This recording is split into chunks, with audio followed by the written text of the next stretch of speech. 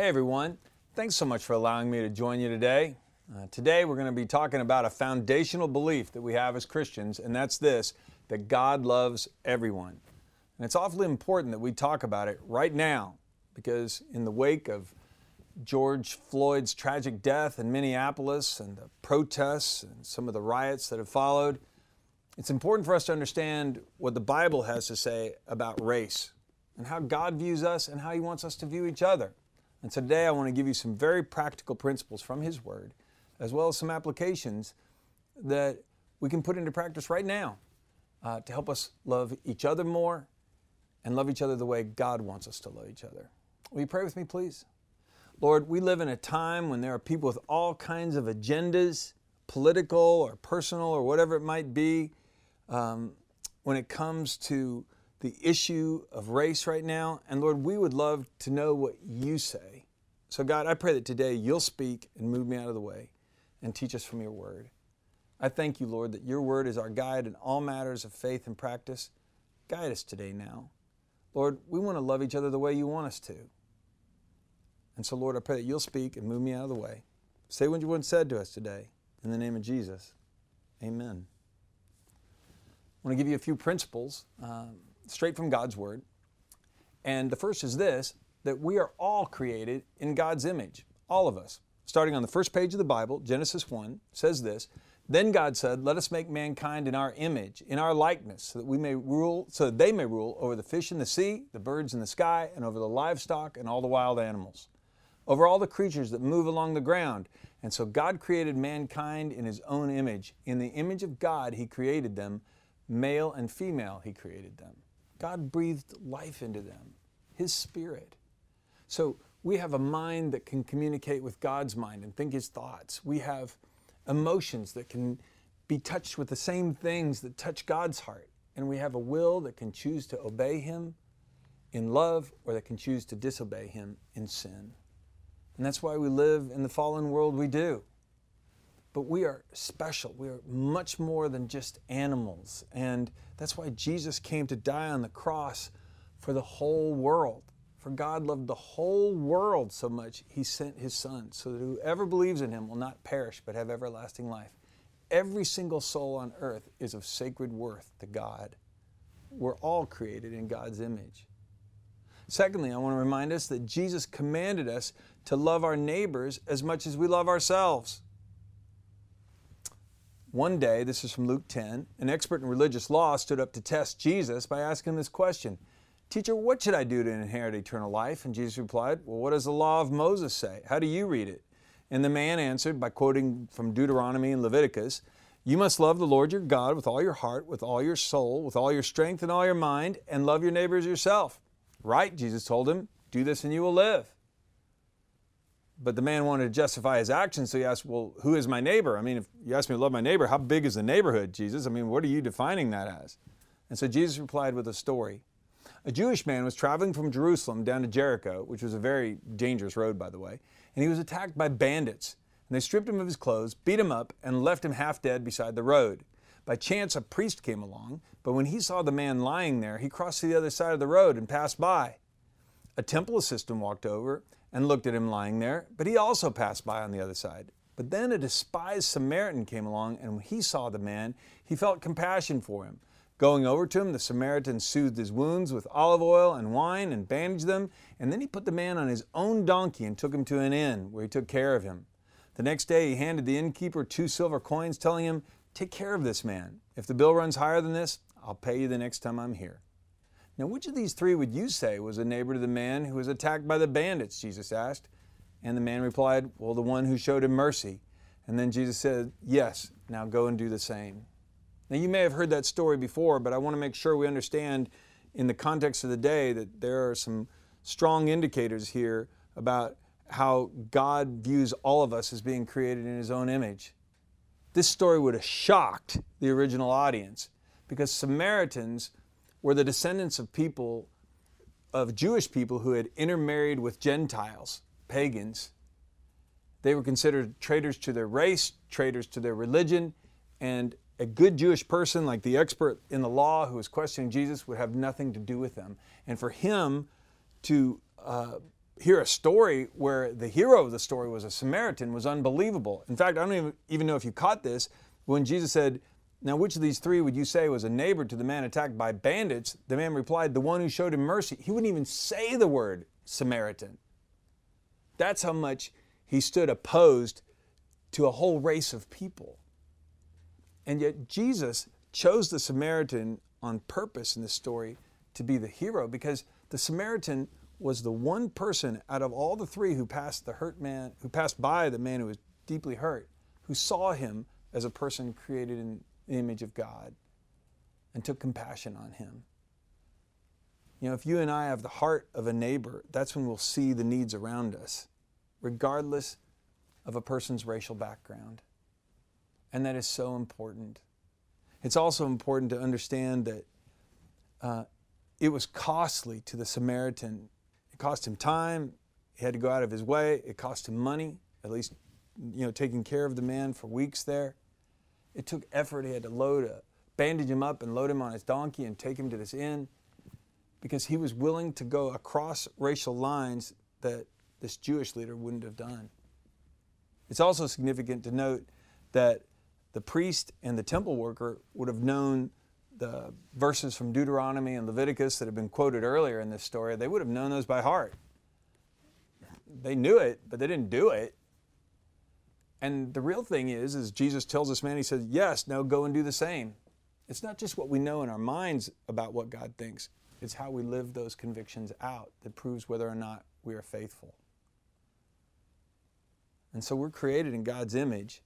Jesus commands us to love our neighbors as much as we love ourselves. And Jesus says anyone who has a need is your neighbor, regardless of what we look like on the outside. Thirdly, it's important to remind ourselves that racism is sinful and wrong.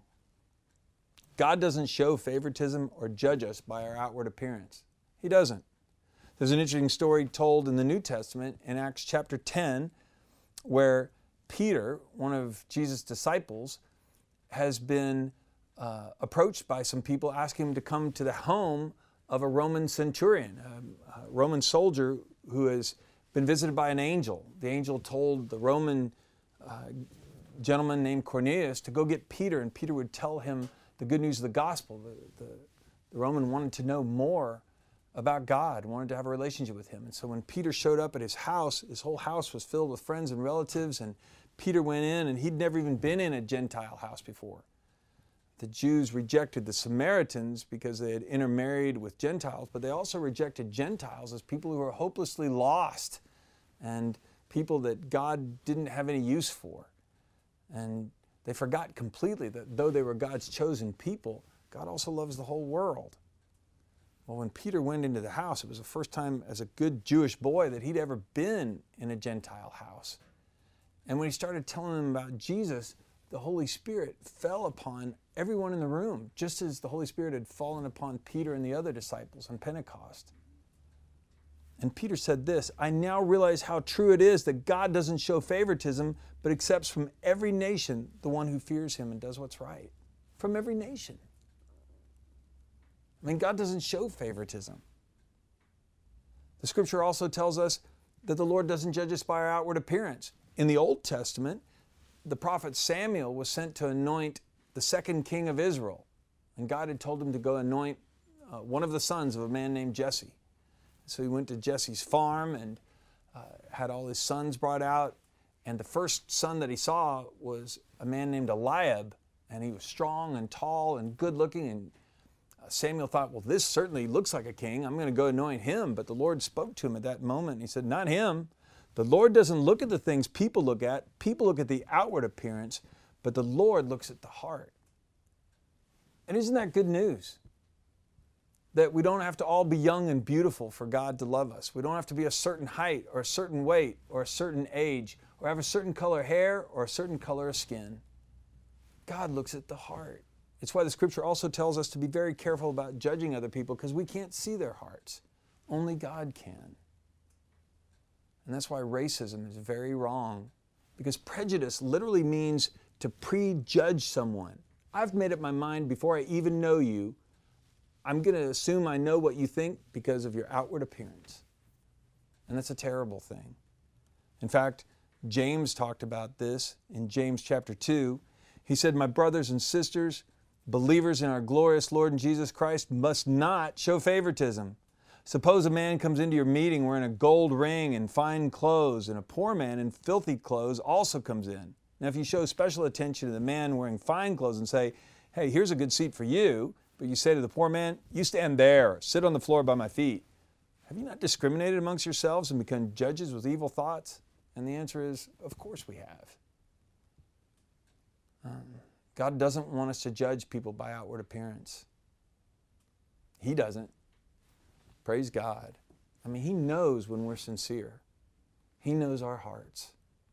And we love Him for that. And He wants us to extend that same sort of love to others and make sure that we know them as people and never judge as individuals and never judge people by our outward appearance. So we're created in God's image. God commanded us to love our neighbors as much as we love ourselves, and racism is sinful and wrong. And fourthly, I'd remind us today that Jesus came into our world to destroy barriers, not build them up.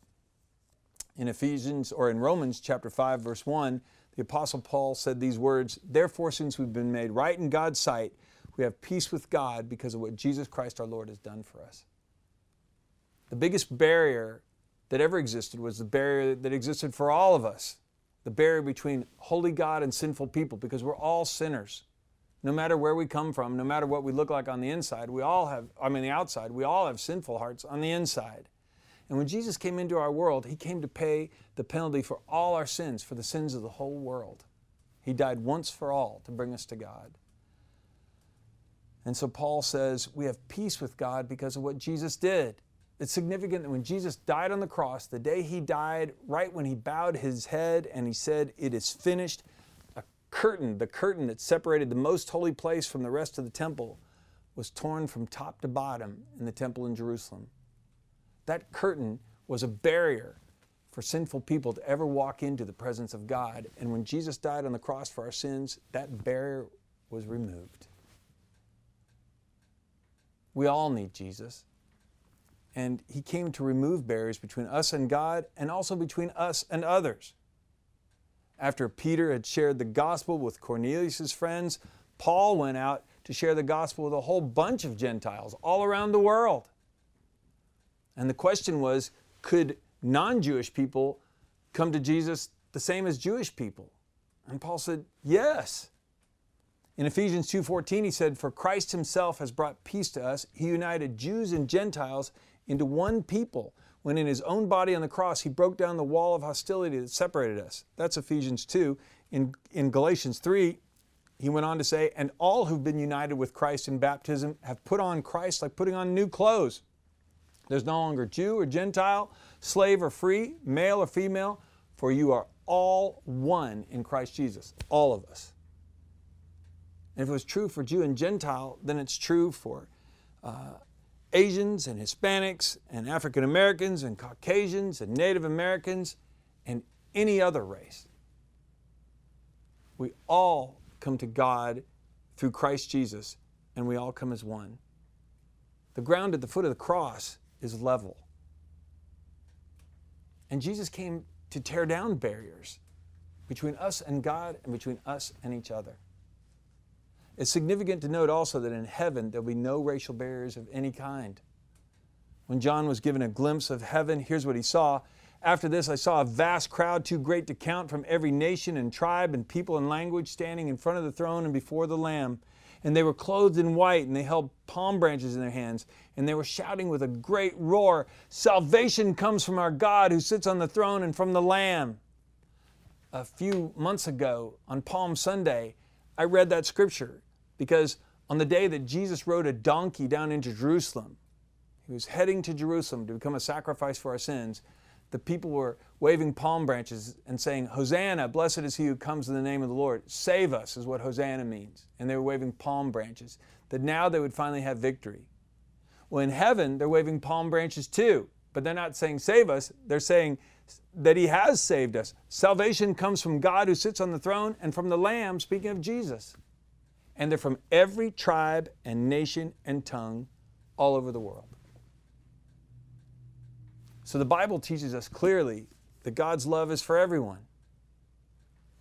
That Jesus came into the world to destroy barriers, not build them up. That God doesn't choose us based on our outward appearance. And He doesn't want us to choose others that way either and make distinctions. God looks at the heart. Jesus commanded us to love our neighbors, and He said the whole world is filled with our neighbors. And we're created in God's image. These are truths that we need to embrace, and we need to work into our conversations, because right now, I believe we have a tremendous opportunity to demonstrate God's love. In fact, I sat down the other day with Diane Thomas. She's the assistant police chief here in the city of Prattville. And we discussed this. We discussed my outline, and we talked about some ways that we could put into practice God's love and demonstrate that love to our neighbors. I want you to hear what she has to say. Today I am with Diane Thomas. She's the assistant police chief here in Prattville, and we met about 6 years ago through an organization called One Prattville.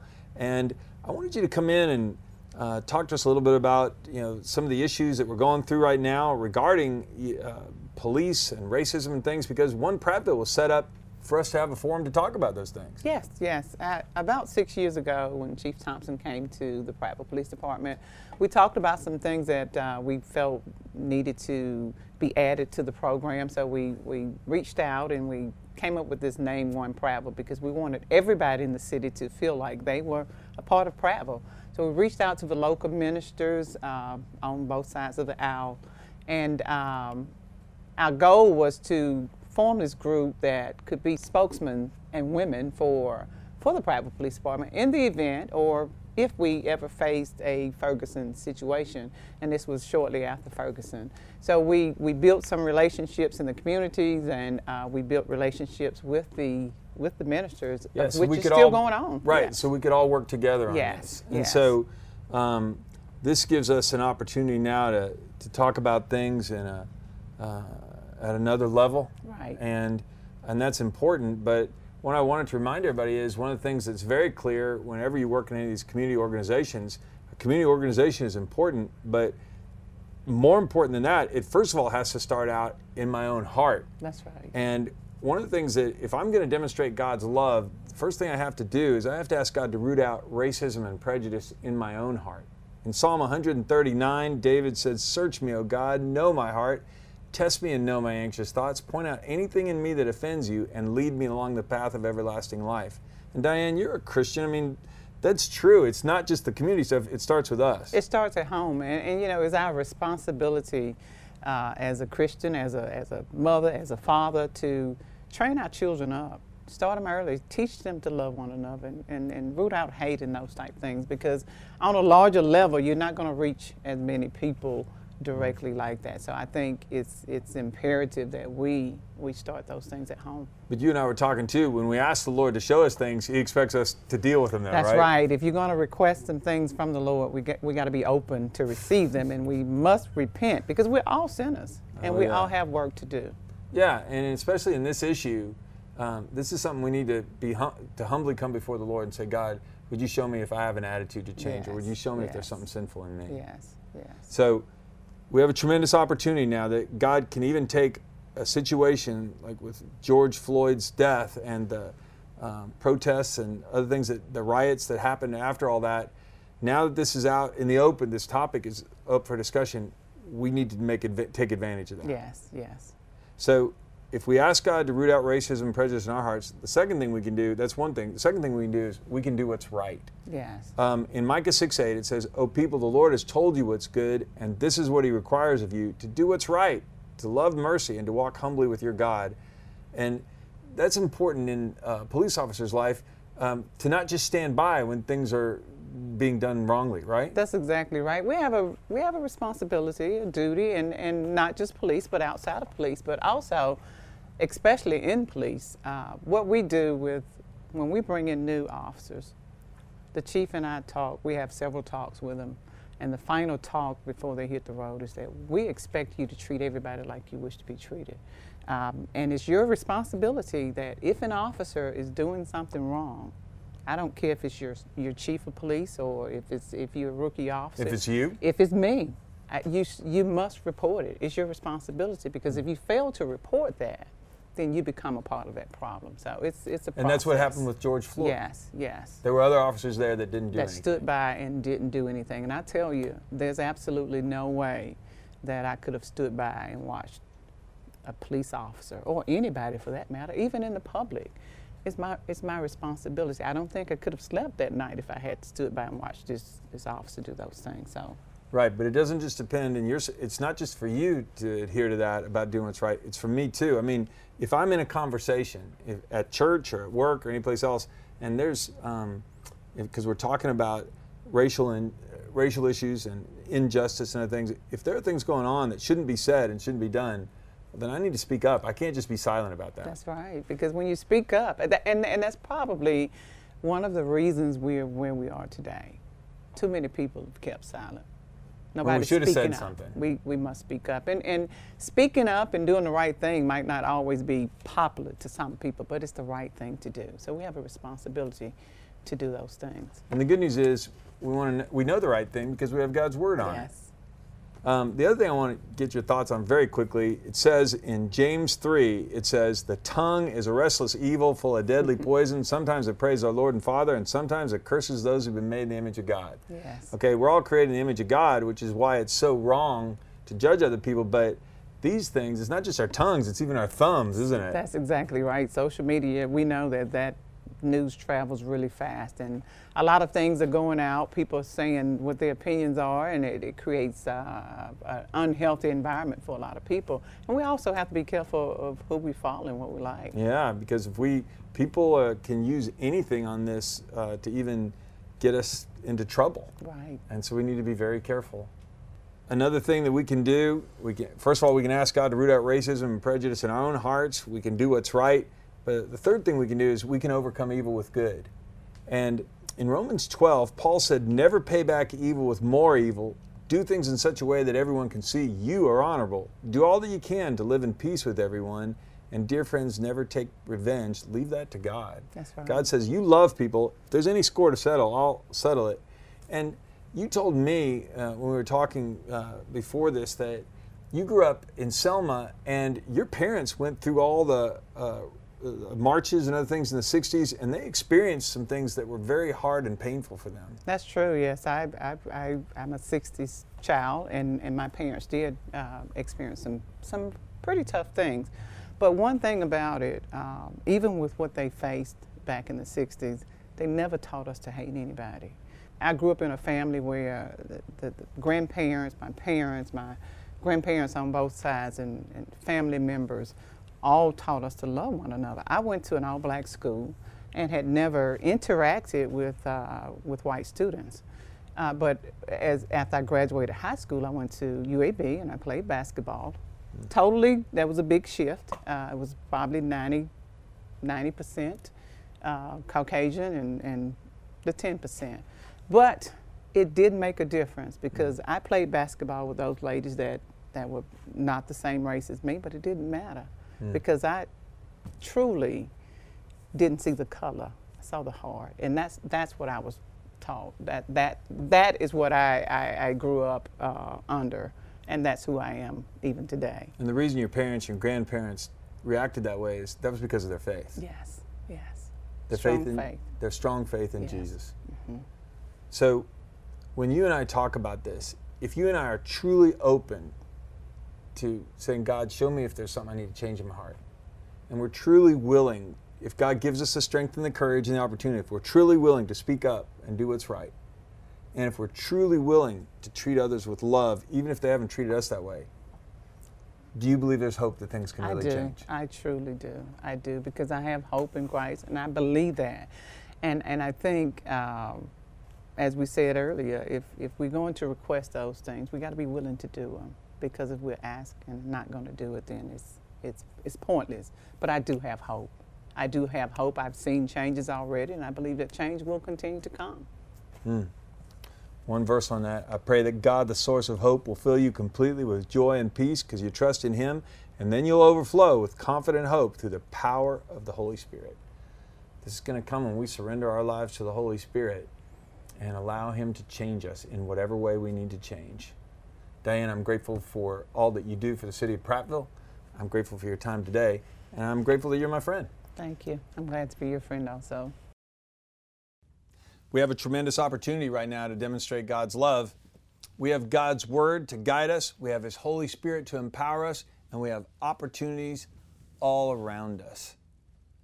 So I hope that you will pray with me today about this.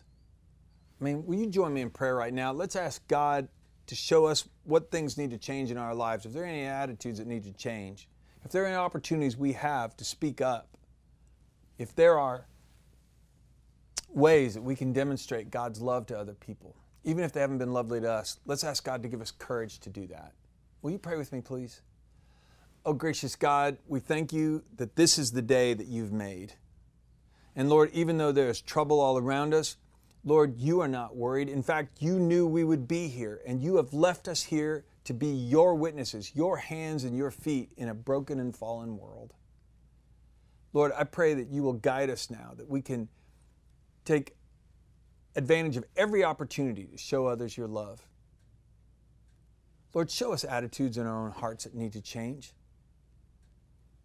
Lord, when we have the opportunity to speak up and stand up for things that are right and true, give us the courage to do so. And Father, when we have the opportunity to show love toward people who may not have been lovely toward us, oh God, I pray that you will work in our hearts so that we can repay evil with good and anger with kindness. Oh God, we pray for our country that, Lord, your will would be done here, that we could bring peace so there would not be more turmoil. We pray, Lord, that you would protect us from evil people who would want to take advantage of tension-filled situations for their own personal gain or for political motives or selfish motives. Lord, we don't want to do that. We want to do the things that are right. And so, God, we pray that you will show us ways that we can speak openly and honestly with brothers and sisters who come from different backgrounds and different races. And we can share the wonderful news and the foundational truth that, God, you love everyone. Oh, Father, we pray that you would forgive us for our sins and you would strengthen us through your Holy Spirit and you would fill our hearts with joy, oh God, and hope. We pray these things in the wonderful name of Jesus Christ our Lord. Amen.